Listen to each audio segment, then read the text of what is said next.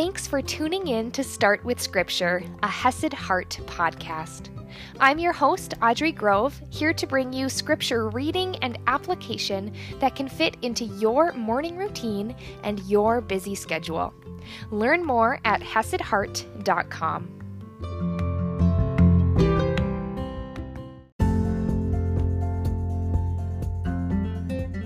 Good morning, my friends. I hope you're ready to dive in because today we're going to be looking at some context for the verses we're going to read today. And then on our next episode, we're going to dive into these verses in 1 Corinthians. But first, let's see what verses we're talking about. We're in 1 Corinthians chapter 1, verse 18, and I'm reading from the ESV. For the word of the cross is folly to those who are perishing, but to us who are being saved, it is the power of God. For it is written, I will destroy the wisdom of the wise, and the discernment of the discerning I will thwart. Where is the one who is wise? Where is the scribe? Where is the debater of this age? Has not God made foolish the wisdom of the world? And like I said, we're not going to dive too deep into this section of 1 Corinthians, but we're going to look at this section, for it is written, dating back to Isaiah 29, verse 14. So let's jump back there and let's get some context for this verse that Paul is quoting to them, and then the connotations that they would have with it. So looking back to Isaiah chapter 29, we're actually going to start in verse 13.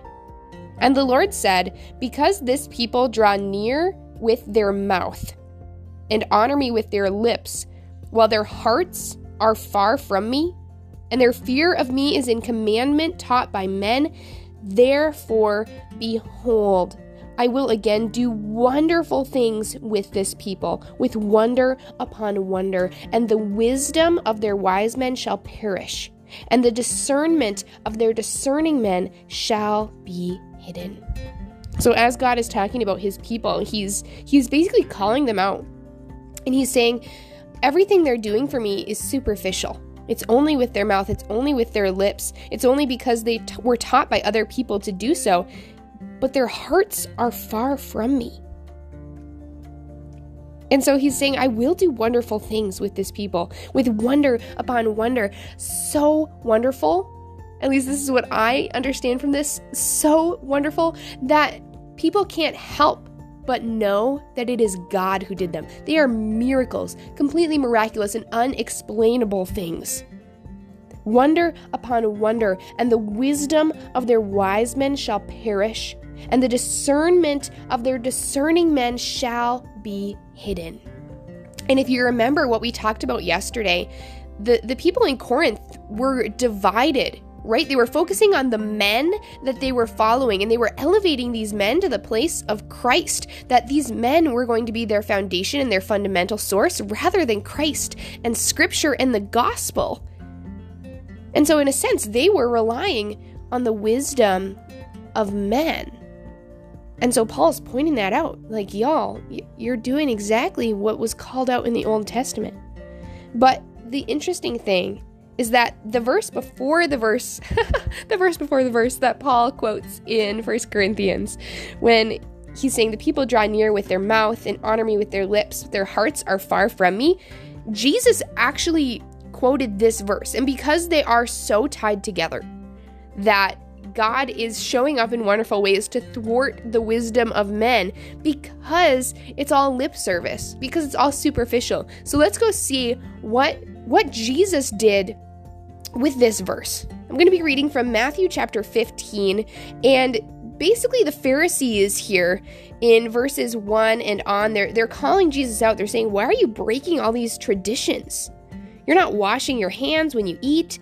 And so here is when Jesus answers them. In verse 3, he answered them, and why do you break the commandment of God for the sake of your tradition? And he goes on to give some examples how they're placing their man-made traditions above God's law. And so then down in verse 7, he says, you hypocrites! Well did Isaiah prophesy of you when he said, these people honor me with their lips, but their heart is far from me. In vain do they worship me, teaching as doctrines the commandments of men. And so we see that the people who are placing men above Christ and man's law above the gospel and the word of God, they are Pharisees. They are hypocrites. They're only superficially honoring God, relying on their own wisdom. And God, we saw in Isaiah, is like, no, you are going to see that my wisdom is greater than your wisdom. And Jesus goes on here in verse 10, and he called the people to him and said to them, hear and understand. It is not what goes into the mouth that defiles a person, but what comes out of the mouth that defiles a person. Then the disciples came and said to him, do you know that the Pharisees were offended when they heard this saying? He answered, every plant that my heavenly Father has not planted will be rooted up. Let them alone. They are blind guides. And if the blind lead the blind, both will fall into a pit. But Peter said to him, explain the parable to us. And he said, are you also still without understanding? Do you not see that whatever goes into the mouth passes into the stomach and is expelled? But what comes out of the mouth proceeds from the heart, and this defiles a person. For out of the heart comes evil thoughts, murder, adultery, sexual immorality, theft, false witness, slander. These are what defile a person. But to eat with unwashed hands, which is what the Pharisees were calling him out for, does not defile anyone. And so we see that as we look at that verse that was quoted in Isaiah, as Jesus uses it, it's all about the heart. It's all about the heart. It doesn't matter what you're saying. It doesn't matter what you're doing. It's all about your heart intention. Is your heart matching the actions on the outside? Because if not, the actions on the outside, they don't matter. And the thing is that when we start placing this focus on man-made things or on men themselves, that's when our intentions are going to shift and they're not going to match what our lips are saying. And that's when God is like, I'm going to thwart your discernment. It's all about the heart. And I love that he calls them out and he says the Pharisees are the blind leading the blind, and they're both going to fall into a pit because they are relying on man-made rules, on man-made wisdom, and everything they're doing externally isn't matching their internal heart and their internal situation. So with all of that, we're going to circle back and we're going to dive into this section in 1 Corinthians tomorrow. But let's just look at the first couple verses here.